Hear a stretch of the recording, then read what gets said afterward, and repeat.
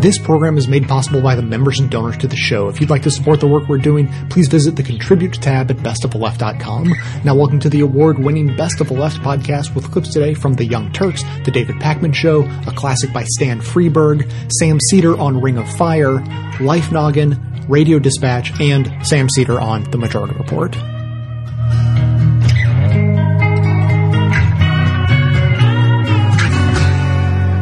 Christians who apparently have the most perfect lives and have nothing else to be concerned about are worried about Starbucks' recent holiday cups and how they don't celebrate Christmas enough.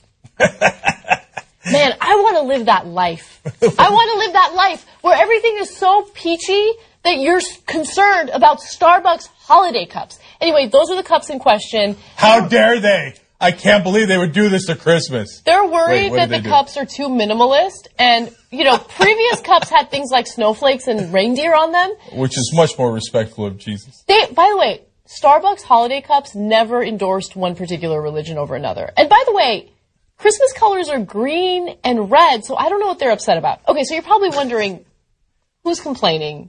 Like, there's no way that someone actually complained about this, but you're wrong. One person by the name of Andrea Williams, who, by the way, lives in the UK, she says, this is a denial of historical reality and the great Christian heritage behind the American dream that has so benefited Starbucks. This also denies the hope of Jesus Christ and his story so powerfully at this time of the year. They denied the hope of Jesus Christ by not putting snowflakes on the cup and other things that they've put on in the past, like snowmen. Jesus lived in the Middle East. There were no snowmen. I don't... Let alone flying reindeers.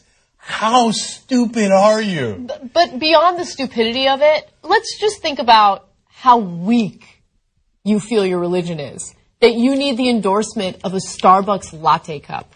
It's pathetic. No, but you know why? Look, this group is called Christian Concern that she's apparently a part of. She writes in at Breitbart, which is an insane right-wing rag. But you know what they're like? They're like the fundamentalist Muslims. Like, oh, do not kill the Prophet Muhammad! His feelings will be hurt. He's dead. But anyway, his feelings are going to be hurt, and hence my feelings are going to be hurt. Dude, if you have the almighty Allah on your side, what do you care what anybody draws?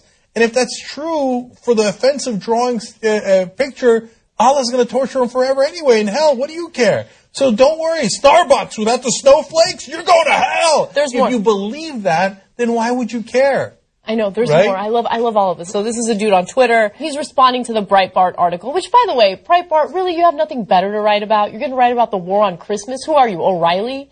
My Christmas mentality, if a store won't promote Christmas regarding Starbucks, I'm not spending my hard-earned money there. Well, good. Don't spend your money there, you loser. And then finally, this is my favorite one. Former pastor Joshua Furstein claimed in a viral Facebook video that he had, quote, pranked Starbucks by simply telling them his name was Merry Christmas, thus forcing the surely unimpressed barista to write the words Merry Christmas on the cup. You are pathetic. That's so funny. The barista is not part of the war on Christmas. He or she doesn't care. You're not pranking them. They're like, okay, dude, whatever. You want to call yourself Merry Christmas? Have at it, Hoss. They're very likely Christian. They don't care. They're not planning a war against you. But my favorite is the two tweets in response, actually. Zach Hunt tweeted in, if your way of pranking Starbucks involves buying a cup of their coffee, I'm pretty sure the joke's on you. I love it. And Ron Burr says, if you need the coffee chain to be your ambassador of Christ, you need to re-examine your relationship with God. For real. Okay. It's crazy. No, and finally, that's the piece of projection that we talk about with conservatives all the time. What do they say about the left? They say, oh, they love to be the victims. Just pick yourself up by the bootstraps and stop looking for people that are going to give you stuff, right? Yeah. Why do you need Starbucks to tell you Merry Christmas or to put a cross on their coffee cup? Why don't you pick yourself up by the bootstraps and have a great Christmas on your own, right? The reason is you love being the victim. Fox says there's a war on Christmas, but if there is, I've yet to see it. Some people say happy holidays, but I promise you'll be okay, 'cause sleigh bells are ringing carolers are singing. There is no war at Christmas time. They're just Republicans and they all lie. There is no war on Christmas, but if they want one, we can try. I'm declaring a war on Christmas. It's what you wanted, so you're gonna get it. News from Donald Trump, if you believe in the war on Christmas, and I happen not to. I happen to believe that the war on the poor exists. I happen to believe that we have a number of fake wars, like the war on Christianity, the war on religion, the war on morality or whatever. None of those wars exist. Donald Trump, though, says he would win the war on Christmas if he were to be president. Here is a clip of Donald Trump speaking over the weekend. You'll notice that he just reads polls. Part of Donald Trump's rallies now, Lewis, are just reading polls, specifically the polls that Donald Trump likes. And here he is talking about the importance of supporting Christmas. In fact, with evangelicals, in Iowa it just came out, I'm number one at 29, substantially ahead of anyone else. I'm happy about that. You know why? That's the reason. That's the reason. But we have to be careful as Christians. The progressives are pushing to an extent that if we're not careful, we're going to have some big problems, and even bigger than we have right now. Look, we need people that can support us. We need people that are strong and smart and can back us. The word Christmas, I love Christmas. I love Christmas. You go to stores now, you don't see the word Christmas. It says Happy Holidays all over. I say, where's Christmas? I tell my wife, don't go to those stores. I want to see Christmas. No, I want to see Christmas. And you know, other people can have their holidays. No, but Christmas is Christmas. I want to see Merry Christmas. Remember the expression Merry Christmas? You don't see it anymore. You're going to see it if I get elected. I can tell you right now. I can tell you right now. Right. So the only problem with Donald Trump saying that he would be fighting that war on Christmas is that the war on Christmas doesn't really exist. And this, to me, strikes of just the same type of pandering to the religious right, Lewis. Donald Trump does not appear to be religious. He says the Bible's his second favorite book. For a while, he couldn't cite one Bible verse. When he finally did, that Bible verse didn't even exist. And this is that same pandering. It's starting to sound like he's pandering to the Tea Partiers now. Yeah. Because they are big on the war on Christmas. And I would like to hear some of his, we still don't hear any specifics, right? How is he going to fight the war on Christmas? He just says he'll do a great job at it. Yeah, and he'll support stores that say Merry Christmas when you shop there. We started early this year, days ago.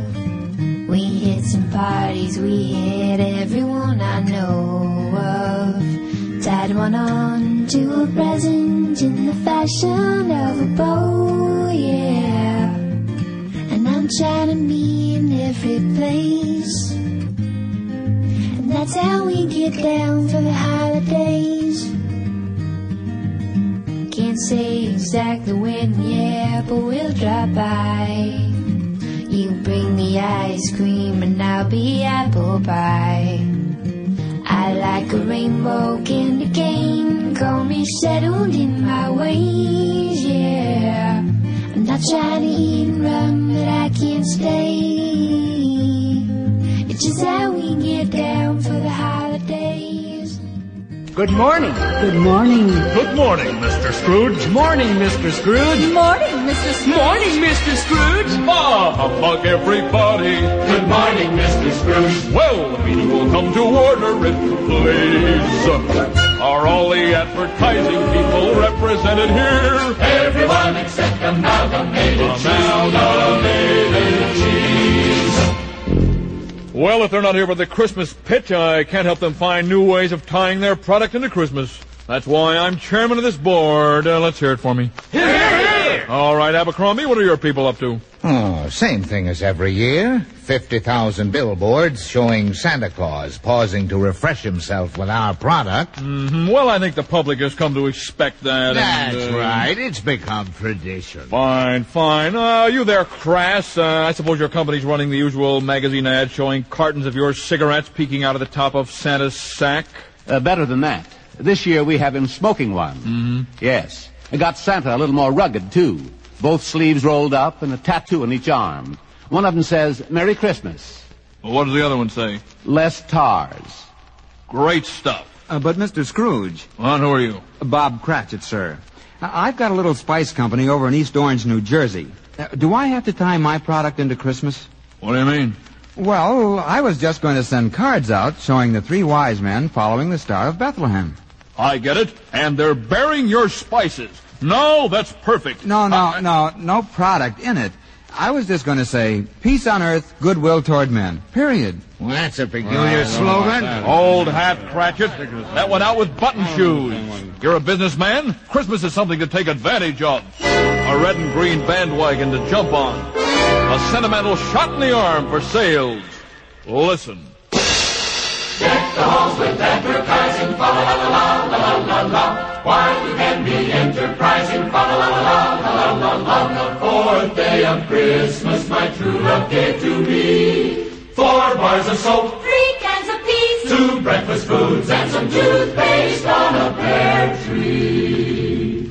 On the 5th day of Christmas, my true love gave to me 5 tubeless tires, 4 quarts of gin, 3 cigars, 2 cigarettes, and some hair tonic on a pear tree.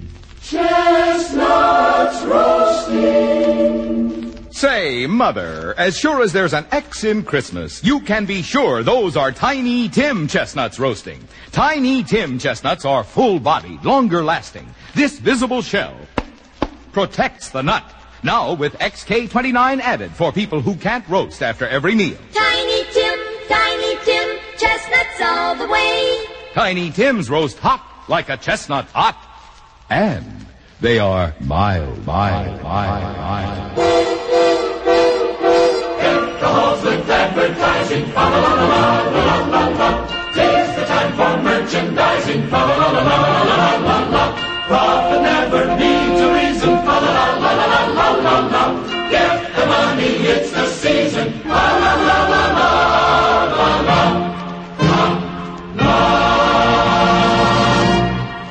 Words to live by, Cratchit. Oh, for you, maybe. And can't you just wish someone a Merry Christmas for the pure joy of doing it? Why? What's the percentage in that? Well, let me show you how to make Christmas work for you. We wish you a Merry Christmas, we wish you a Merry Christmas, we wish you a Merry Christmas, and please buy our beer. There you go, Cratchit. That's Christmas with a purpose. I know, but wait a minute. Don't you guys make enough profit the other 11 months? Christmas comes but once a year. Funny thing you should bring that up. That's exactly the point I was about to make. Hit it, boys. Christmas comes but once a year, so you better make hay while the snow is falling. Oh, that's opportunity calling you. Jingle bells, ba-da-ba-da-ba-da. Rub your hands, December's here. What a wonderful time to be glad and merry. Just so you're mercenary too. Buy an ad and show all the toys up on the shelf. Just make sure that you get a plug in for yourself. A Christmas comes but once a year, so you better cash in while the spirit lingers. It's slipping through your fingers, boy. Why don't you realize Christmas can be such a monetary joy? Well, I guess you fellas will never change. Why should we? Christmas has 2 S's in it, and they're both dollar signs. Yeah, but they weren't there to begin with. Huh? The people keep hoping you'll remember, but you never do. Remember what? Whose birthday we're celebrating.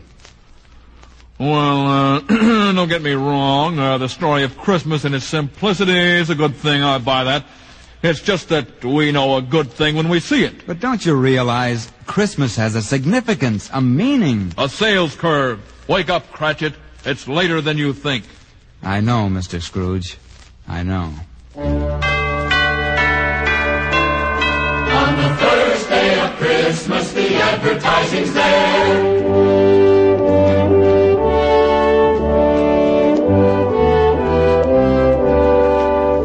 With newspaper ads, billboards too, business Christmas cards, and commercials on a pear tree. Jingles there, jingles all the way. Dashing through the snow in a 50-foot coupe. O'er the fields we go, selling all the way. Deck the halls with advertising. What's the use of compromising? La la la la la, la la la la.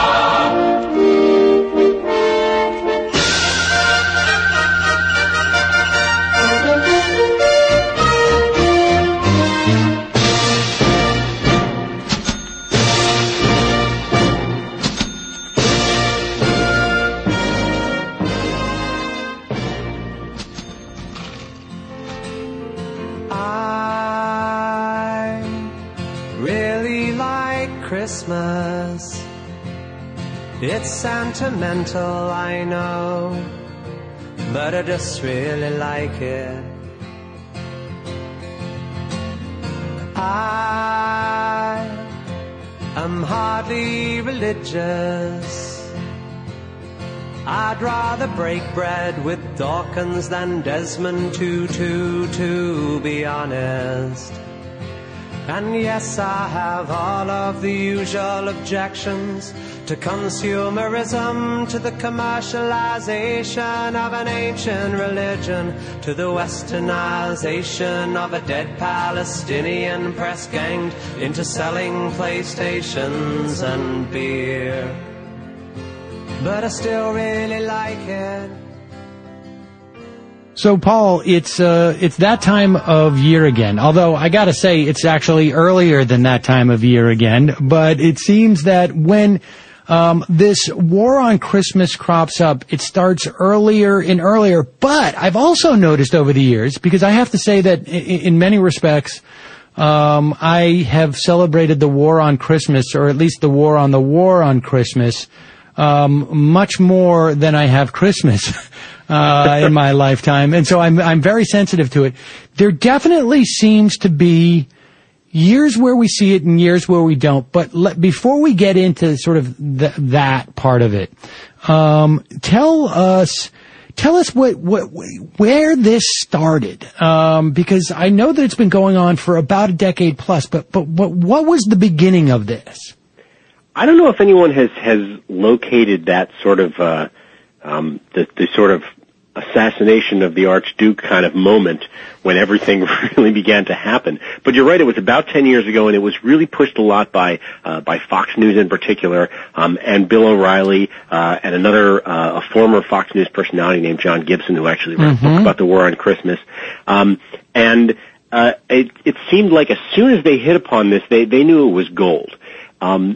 Mostly from their own perspective as conservative broadcasters, because they're able to take something that, take some feelings that people had and some individual anecdotes that they could talk about, and then stir that up into kind of a stew of anger and resentment, which after all is what a lot of conservative media really is fueled by. Anyone who has sat through an hour of the O'Reilly Factor or listened to an hour of Rush Limbaugh knows that much of it is about what you're supposed to be mad about that day.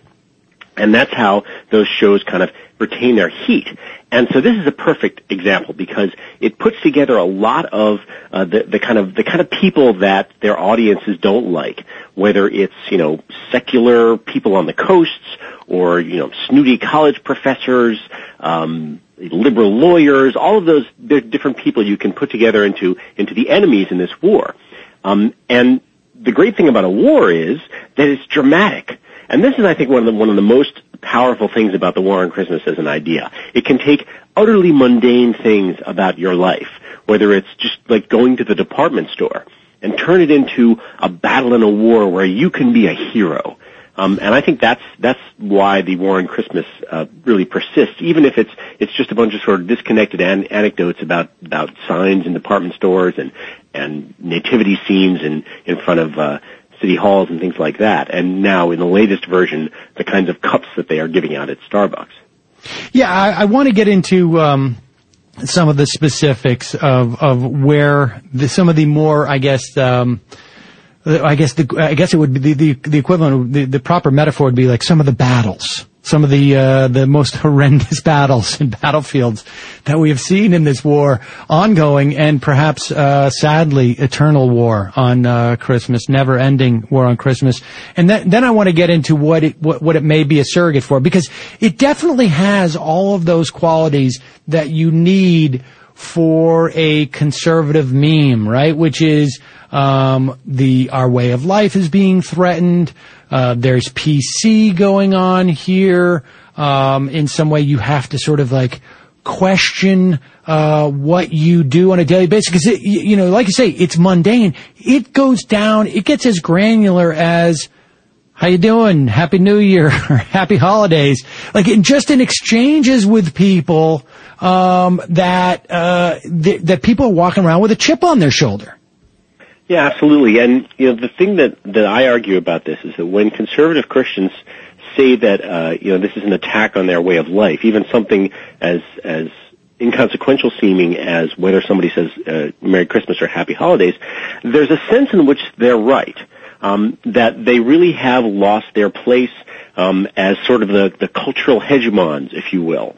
That for most of American history, there were people who weren't Christian, but there was no question that the overwhelming majority of people were Christian. And if you were going to have things like prayer in schools, which we did for much of American history, then of course there were going to be Christian prayers. It's not like somebody was going to come in and recite a verse from the Quran. It was just ubiquitous that any kind of religious expression was going to be a Christian expression. And then you have, over time, a country that gets more and more diverse, and is also changing its values in ways that conservative Christians feel like are leaving them behind, especially values about things like sexuality and family life. And so they get this increasing sense that they are being left behind, and that these things about our community life, our culture, are their place at the top of that hierarchy, which was so unquestioned that it didn't seem to them like there was a hierarchy at all.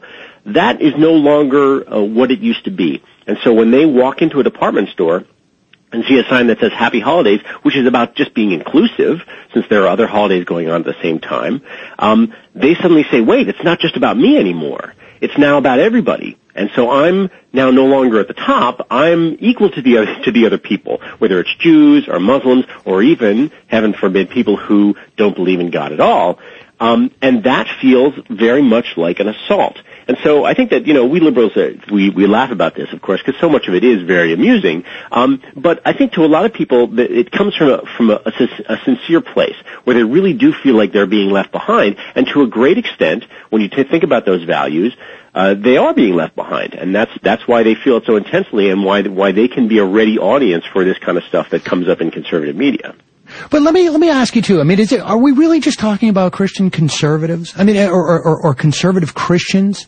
I mean, my experience has been that even my in-laws who live in Michigan, they are not, they're Christian, but they're not particularly, conservative Christians. Like these are not people who you would call Christian when you meet them. In other words, their lives are not defined by their religion. But the Christmas thing, I mean, my experience has been that Merry Christmas is a surrogate for all those things you're talking about. That it's not just a question of when kids sing songs, holiday songs at this time of year. It's not just Christian songs anymore, but that in some ways that this is a surrogate for all that tension about multiculturalism, broadly speaking, that can't really be articulated as comfortably in certain circles. But Christmas is a lot safer to articulate. Does that make sense? That this is like a surrogate in some ways, and one that is much easier to say in mixed company? You might be right about that you can draw a line between that and issues like immigration and the increasing diversity of society. And I think it also just has to do with this sort of natural process of aging that all of us go through, that when we're older, the world is different than it was when we were young. You always hear people say, "Oh, it was better when I was a kid." And the real reason is because you were a kid, and the world is simpler when you were a kid. And then what happens is, as you age, the sort of the people who are creating the culture of the moment tend to be young people. And so everyone, when they get older, feels like the world is changing in ways that they're not too happy about. And they don't like, today's music and things like that.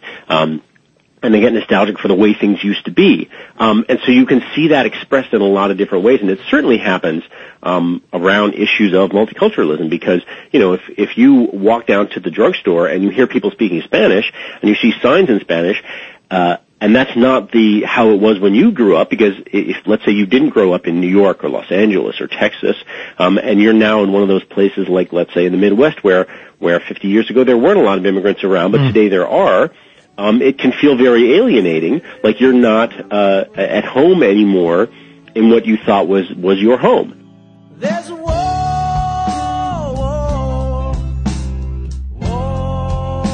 on Christmas. There's a war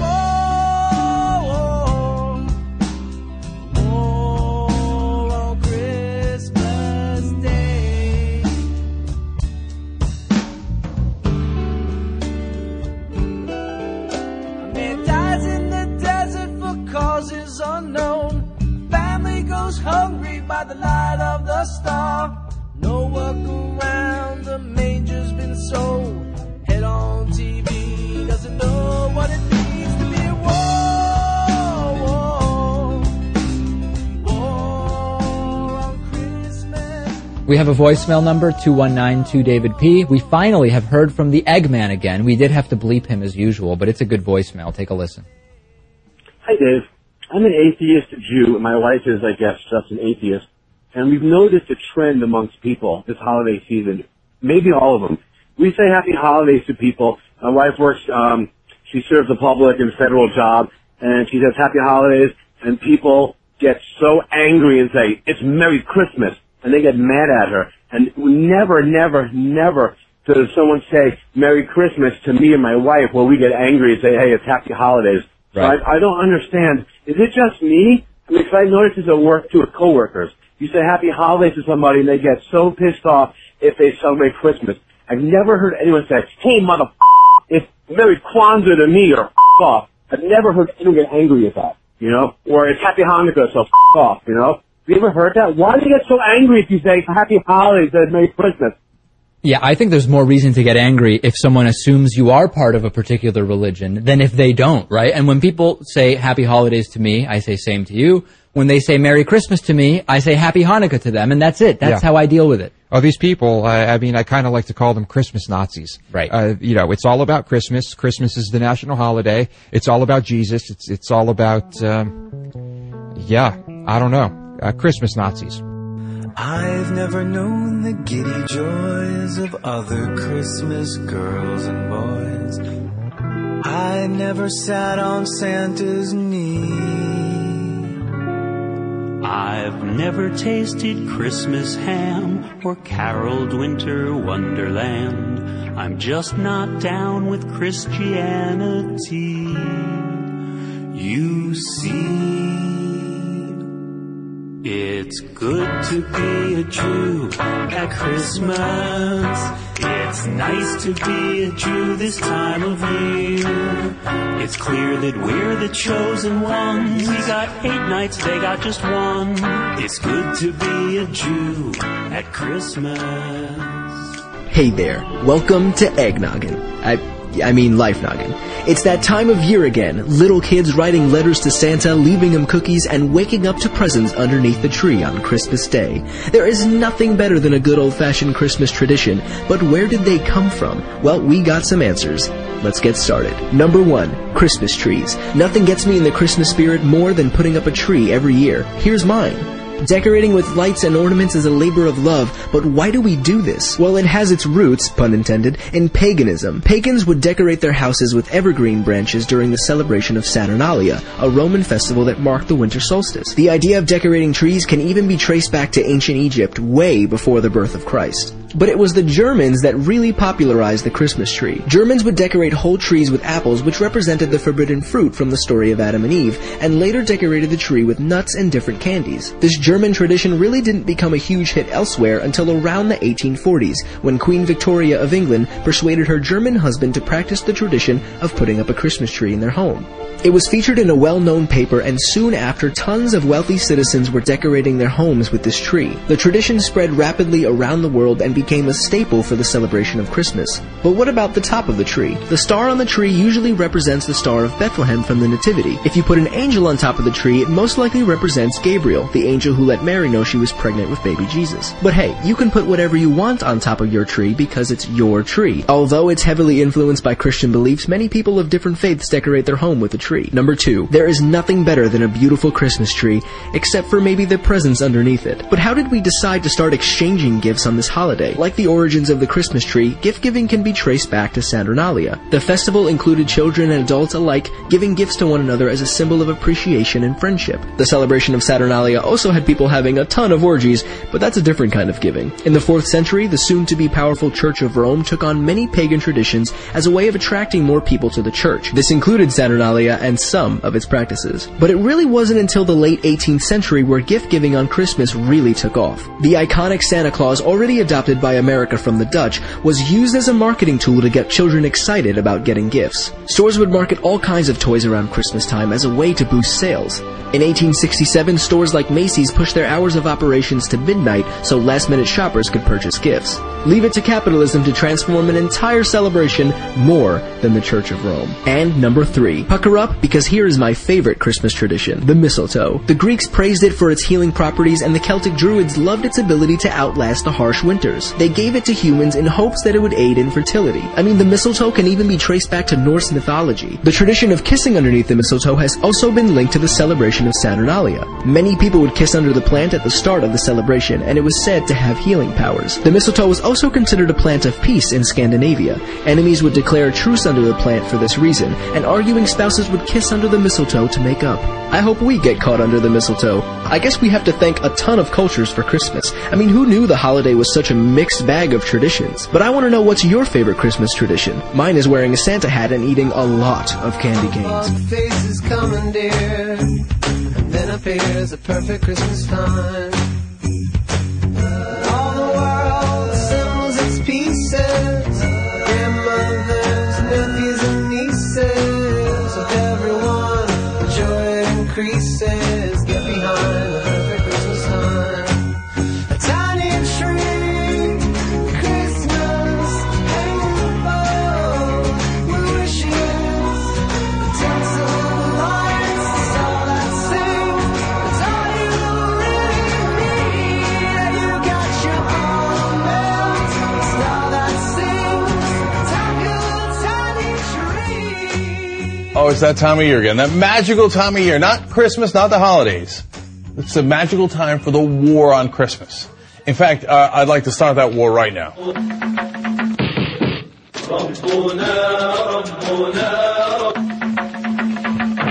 right, let's get it started. A war on Christmas. Let's do this, right? How does he not get tired of it? He's amazing. So he brings on a psychotherapist to do what? And how is she involved in this? And she's an agnostic. So this is what they do, of course. You want to talk about how black people are terrible, you bring on black people to blame all crime on them. You want to talk about how women ask for too much, you bring on women to say, oh, women are asking for too much. So you're going to bash agnostics and atheists, you bring on an agnostic to talk about it. Let's have fun and psychoanalyze. Joining us now from Boston, psychotherapist Karen Ruskin, who is agnostic. I cannot understand for the life of me why anyone would bother trying to diminish the federal holiday of Christmas, Doctor. Why do they do it? Here's why. When you feel like you are in the minority, you experience the desire to try and push, to sell your product, if you will, to sell your belief in a loud way to others in order to make yourself feel better, to validate your view, to make sure others hear you. That's awesome! I mean, have you seen Better Projection? That's exactly what you guys are doing. We're not pushing Christmas. You're pushing Christmas. That's your product. And I believe Bill O'Reilly is doing it in a loud way. And by the way, just to tackle the core of this topic for the 12th year in a row, right? Look, nobody's saying, don't celebrate Christmas. I was in New Jersey recently for Thanksgiving, my family's house there, and I'm jogging by and I see this lovely manger in the yard of someone. I was like, that looks lovely. Yeah, all of you, get Bill O'Reilly, put giant mangers. Find a gigantic baby Jesus and put it on your yard. It's your private property. You're proud. Do that. Absolutely. It's just when you put it on public land, as an example, right? We say, well, not everybody's Christian. Not everybody believes in the baby Jesus. And you don't own that public land. So you don't get to speak for all of us. But in your house, you know what? Like a floating giant baby Jesus on your roof. Go for it. Have at it, Hoss. We don't mind at all. That's actually the beauty of America. Some countries wouldn't allow you to do that. We do here. Just keep it on your private land because you don't speak for all of us. In fact, you're a minority who's trying to suppress the rest of us by bullying us. No, they're going to reverse it here. Watch. So your theory is that atheists don't feel very good about themselves because they don't believe in the deity? Well, no.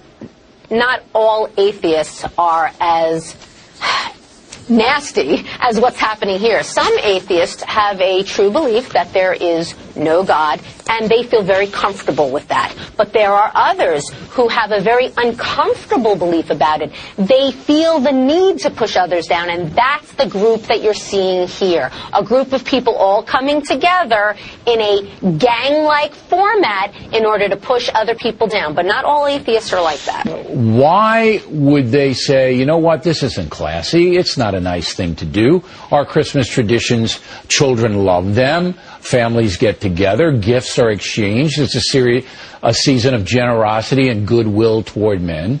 It almost seems sadistic that you would try to hammer down something like that. Isn't that so sad? Yes, it's the atheists who are so sadistic and say, let us form, as she said, a gang-like format and suppress the Christians. You goofballs, man. We don't care at all. You want to pray to Santa? Have at it, Oz. By the way, was Santa in Exodus or Leviticus? I forget. Okay. Anyway, he's going to come down your chimney just like in the New Testament, or was it the Old Testament, like the Easter Bunny did as he laid eggs in, what was it, Deuteronomy? Anyway, you want to celebrate these lovely traditions. I find them lovely too. Santa's, a wonderful guy. He gives out presents. He doesn't cause wars. He's a great guy.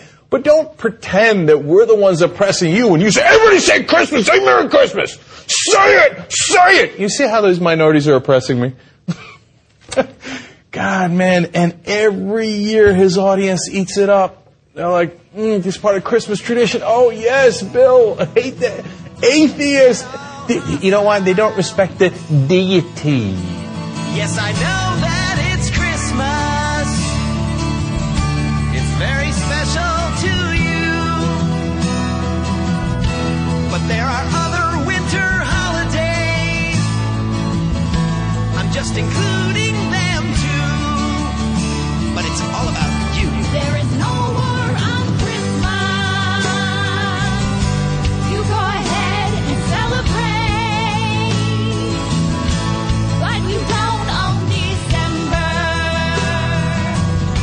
You gotta try and tolerate. Sorry about that.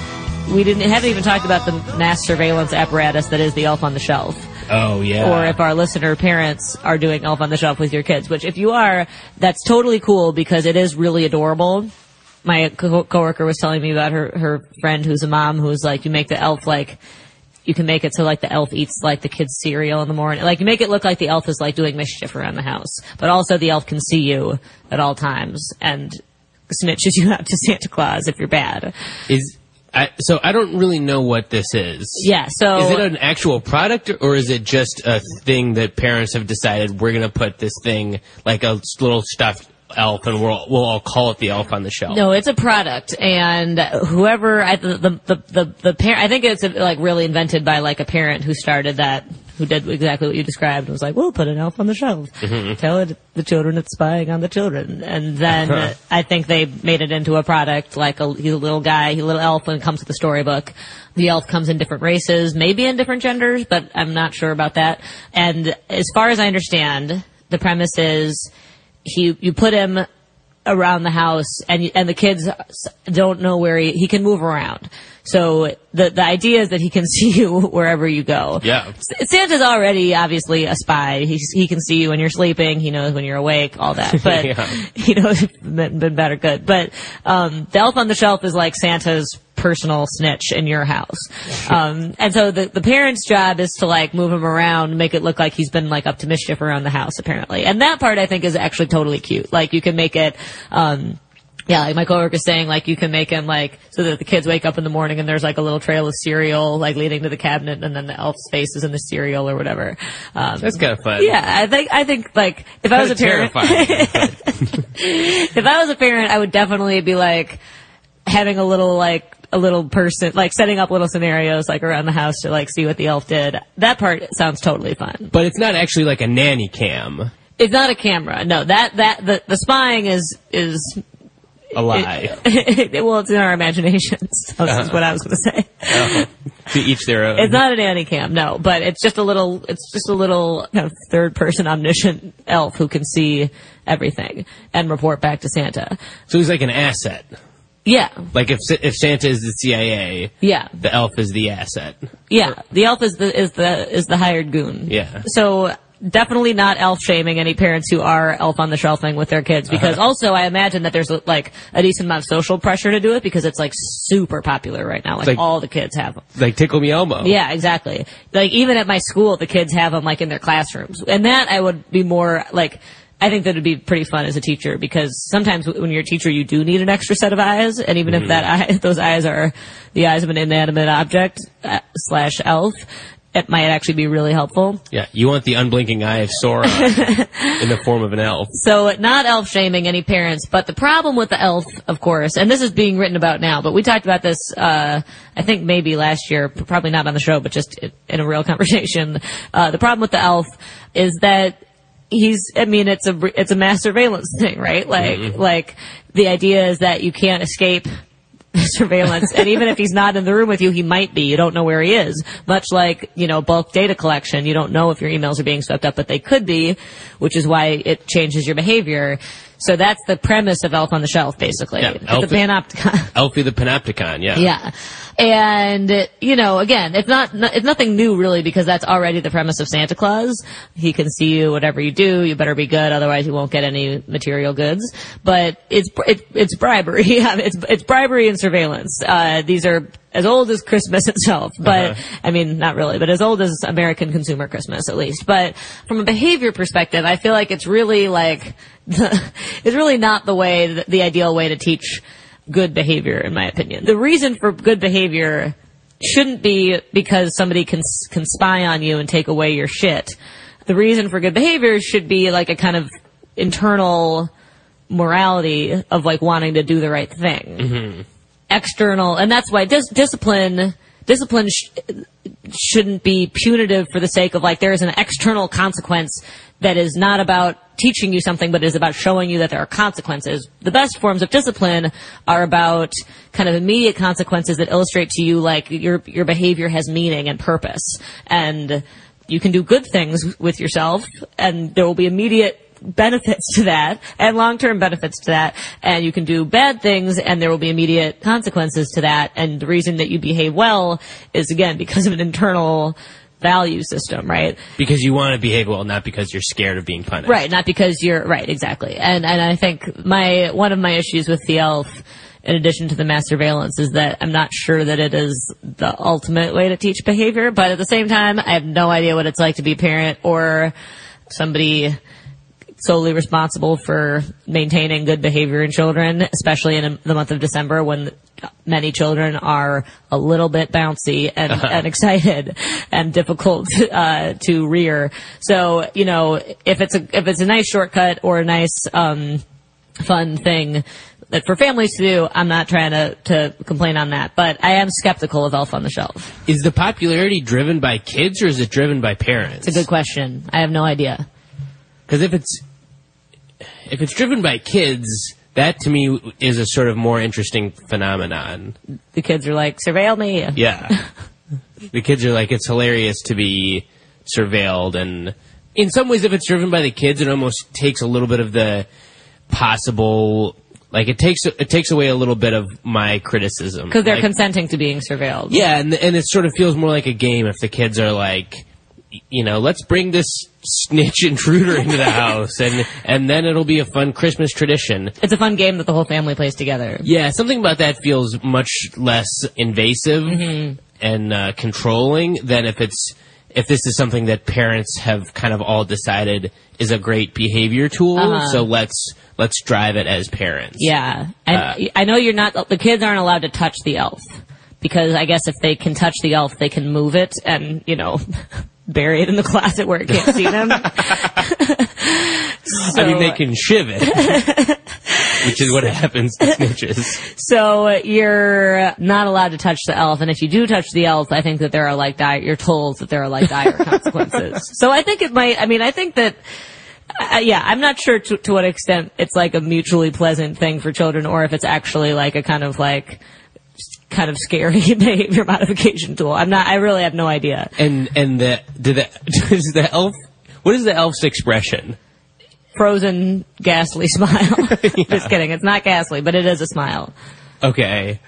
I don't know if it would be creepier if it was like a demon elf, or if it's creepier if like the happy surveillance guard. It would be creepier if he had like a neutral face and he was just staring at you. Yeah, just like, you do whatever you want to do. It doesn't affect me one way or the other. Let me see if I can show you a Google image of him. Yeah, he's a little terrifying. He's cute. Let's see. He's cute. He's got he looks like a little elf in like a claymation of Rudolph the Red-Nosed Reindeer. Yeah, exactly. He's fine. I don't know about this. I want to hear from parents about this, because I'm not a parent. I have no idea. But there have been a number of articles written this year about how this is this is an extension of surveillance, basically. I have not followed any of the Elf on the Shelf, and for a while I thought that it actually was a like nanny cam thing. that would be sort of terrifying. It's the power of suggestion. It's a panopticon nanny cam with the helpful addition of children's imaginations, right? Where there doesn't have to actually be any actual surveillance. Just the premise that this elf can see you is surveillance enough, right? Well, so let's take one step back from this and say, if we find Elf on the Shelf to be sort of at least potentially creepy, then isn't it the exact same premise of an omniscient God? Sure. So right. So I think many children are already growing up with that God can see you, whatever you do. Yeah. And that, you know, at that point you start getting into the Plato's philosophical discussions of what is morality? Is morality, do you do something good because it's good, or do you do something good because God says it's good? That's a great question. And a great deal of morality as it relates to religion and religion's role in people's lives throughout history is you do good because God can see you and will judge you, and doing good will get you into heaven and all of that, right? Yeah, and I mean, what is, at least in Christianity, what is religious iconography other than Christ on the shelf? Essentially, right? Yeah, no, you got a very good point. You're being reminded that God is everywhere, and you can try to shove God in the closet and bury God under a bunch of towels. Yeah. But that's not going to do anything. Elf on the Shelf is certainly, I would say, not as bad as like telling children that like they'll go blind if they masturbate and all that stuff, you know. Yeah, that is far more damaging. So I think that it does feel a little bit weird, but we should make sure that we aren't sort of reactionaries about saying like this is a new development. Yes, like, that's a very good point. The threat of invisible surveillance, as you said, it obviously goes to Santa Claus, but perhaps even more profoundly goes to God. Yeah, absolutely. That is a great point. I wish I could stay. Baby, it's cold outside. I've got to go away. Baby, it's cold outside. The evening is big. So glad you stopped so in. Very nice. Be careful driving on the ice. If I did spend the night, saying yes is your right. People would call me a whore. Can't they see you're so much more? If I went home, they'd just if you say no, it's call alright. me a prude or a bore. Gender roles are such a chore. Here's my thing. Be who you want to be. You and I shouldn't drink. Fuck the patriarchy. I wish I could break. It's such a shame. This double bind. They see your body, not your mind. Supposed to say no, no, no. Want me to call a chauffeur? Supposed to say that I tried. Either way, it's yours to decide. I can't stay. Baby, that's okay. Ah, but it's cold outside. Folks, the battle is on in the war on Christmas. And, as part of that, of course, we have posted the one of my favorite appearances on television on CNN probably a decade ago now, when in the early stages, when there was we just had military advisors embedded in the war on Christmas, and were secretly bombing parts of the North Pole, and we had special ops infiltrating Phase 1. Yeah, teams of elves at that time. And we have that on our YouTube channel. But, ladies and gentlemen. Not the invasion. Not the full-on invasion of the war and the war on Christmas. A group of House Republicans have fired the latest shot in the war on Christmas. Representative Doug Lamborn from Colorado has introduced a resolution. And I just, one of these guys going to buck up and actually just force us all to celebrate Christmas. The resolution apparently is like one of those sense of the House resolutions that would, quote, say that the U.S. Congress recognize that the symbols and traditions of Christmas should be protected for use by those who celebrate Christmas. Now, we all know that those symbols and traditions are being threatened at their very core. You may not be able to go into your favorite department store and have the greeter there say, Merry Christmas. They may just say, Happy Holidays, or can I get you a cart? The resolution goes on to say that the U.S. House of Representatives strongly disapproves of attempts to ban references to Christmas and expresses support for the use of these symbols and traditions by, like I say, those who celebrate Christmas. I don't know where this banning reference to Christmas happens other than in my household, ladies and gentlemen. And in a 15-foot radius of where I walk. If you enter into my personal space, one of the first things I do at this time of year is demand a fealty to the banning of all Christmas symbols and references. So if I get somebody who, let's say, says, Merry Christmas, I'll go up to them and I'll get into their grill and I'll be like, no, not to me, buddy. I see like a bunch of like bodega guys, well, fuck you, man, whatever. Right, and if I walk by somebody and I hear like a little kid talking to his mom saying, this is what I want for Christmas, and it's within my circle of influence, I will go up to the kid and go, knock it off. It's awkward. And I'll tell you something. I know the right has made a big issue about Starbucks taking the snowflakes off their coffees and just having red, but if I see someone walking around with a coffee cup that is Christmas themed, I just go right up. I smack it out of their hands. And there's a certain percentage of times where that will scald them. It's war. But it's war. Freedom isn't free. Freedom is not free. Now, I will be fair enough to go say, like, after I scald them with that coffee, I will say, freedom is not free. And if you want another cup of coffee, I'm willing to pay for it. It's just going to be in my own Hanukkah-themed cup. Right. That I carry around. Bunch of menorahs. You don't just sketch it on with them? No. You don't offer to provide sketch services? I walk around this time of season with 3 different sizes of cups. I got a 12-ounce, a 16-ounce, a 20-ounce cup. Hanukkah-themed. I have the Mecca line. That's there all, you go. all mosques and minarets on mine. But good for the House Republicans, because if they weren't waging this war, who would I be waging this war against? There's nothing more sad than watching a lonely warrior on the battlefield just shadow fighting himself.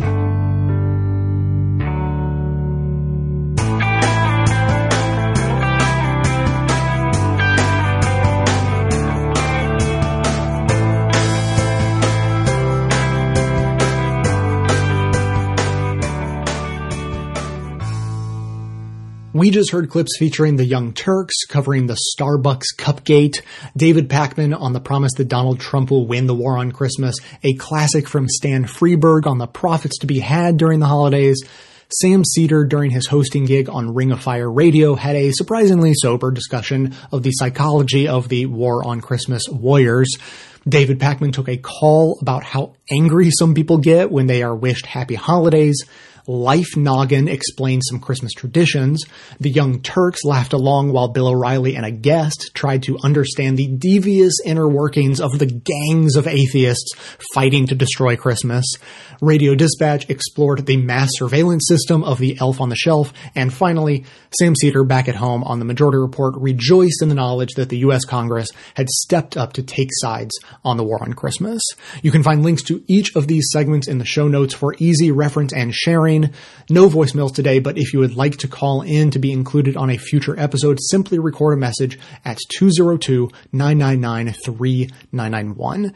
Today, I have some holiday-themed thoughts for you. I don't know if you're aware of this, but around this time of year, starting a little before Thanksgiving, liberal shows and I'm sure elsewhere, progressives and liberals start having a conversation amongst themselves about how to deal with the stresses of going home and dealing with your conservative family members. And not everyone is blessed to have like-minded families who get along politically, at least. And the holidays bring people together who might not otherwise hang out. And unfortunately, people start talking about the news, or worst case scenario, you go to a family member and they insist that they turn on Fox News, and it devolves pretty quickly from there. So a lot of times liberals joke about this and just sort of vent their frustration, but other times they give like genuine advice, like how to deal with the stress. The stress is real. You got to go, and it can be tough to deal with.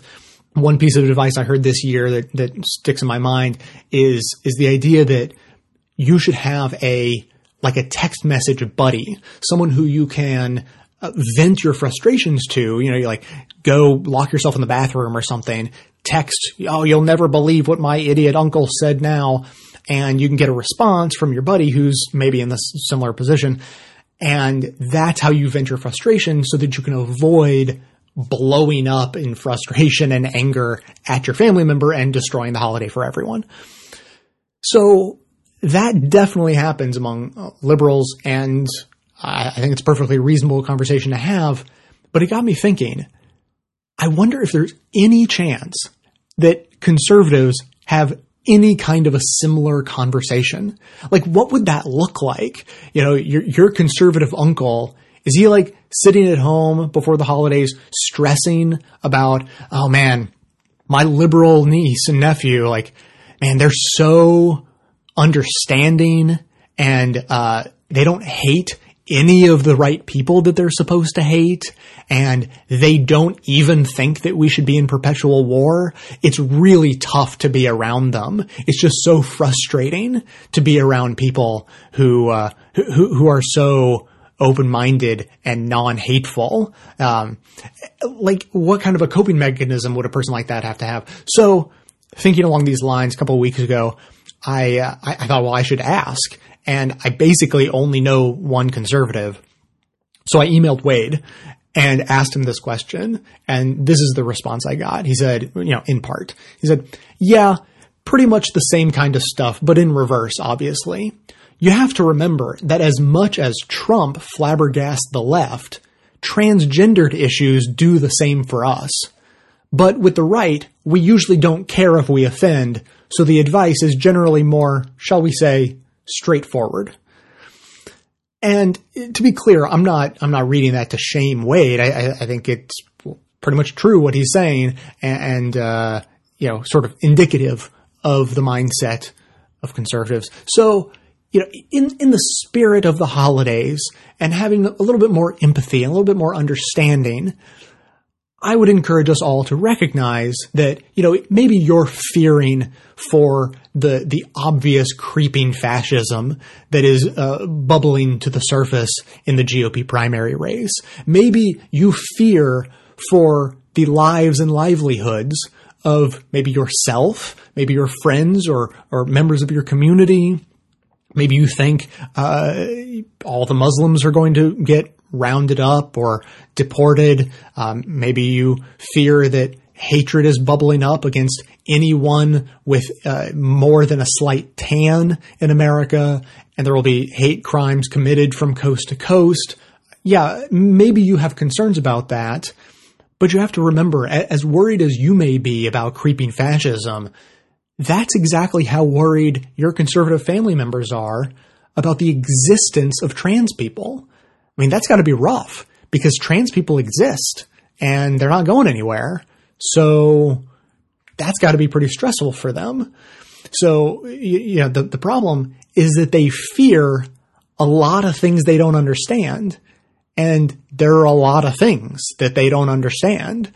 And, as a wise Muppet once said, fear leads to anger, anger leads to hate, and hate leads to suffering.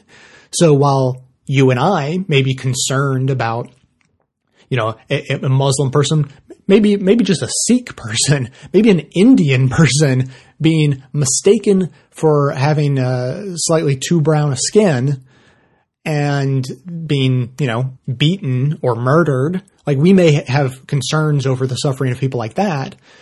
But all the while, our conservative family members are themselves suffering because of the existence of things and people that they don't understand.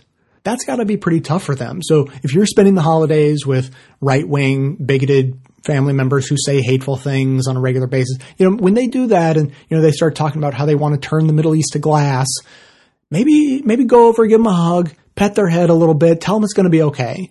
Because the thing is, they're terrified and they're suffering inside. So maybe what they need is just to be shown the statistics of the incredibly, incredibly remote chances that they will ever be adversely impacted by a terrorist attack or the existence of transgender people or the fact that gay marriage is now legal or anything else that they may be terrified of. Today is the last new episode of the year, and in the last episode, I said that that we needed 15 more signups, membership signups, to reach our goal before the end of the year and the holidays and all of that. I don't have an update for you on that because only like an hour has passed in my world since I said the thing about needing 15 more signups. So either we had a Christmas miracle and we made it to our goal, or we haven't yet, but we're going to. But in any case, I'll let you know how that all turns out in the new year. There are a couple of rerun episodes coming up, so I hope you enjoy those. But that is going to be it for today and for the year. Thanks to everyone for listening. Thanks to those who have already supported the show through the years by becoming a member or making one-time donations, as that is absolutely how the program survives. Of course, everyone can support the show just by telling everyone you know about it and leaving glowing reviews on iTunes and Stitcher. Get even more from us by joining up with us on Facebook and Twitter. And for details on the show itself, including links to all of the sources and music used in this and every episode, all that information can always be found in the show notes on the blog. So coming to you from inside the Beltway, yet outside the conventional wisdom of Washington, D.C., my name is Jay, and this has been the Best of the Left podcast, coming to you every Tuesday and Friday, thanks entirely to the members and donors to the show from bestoftheleft.com. Started up with that stuff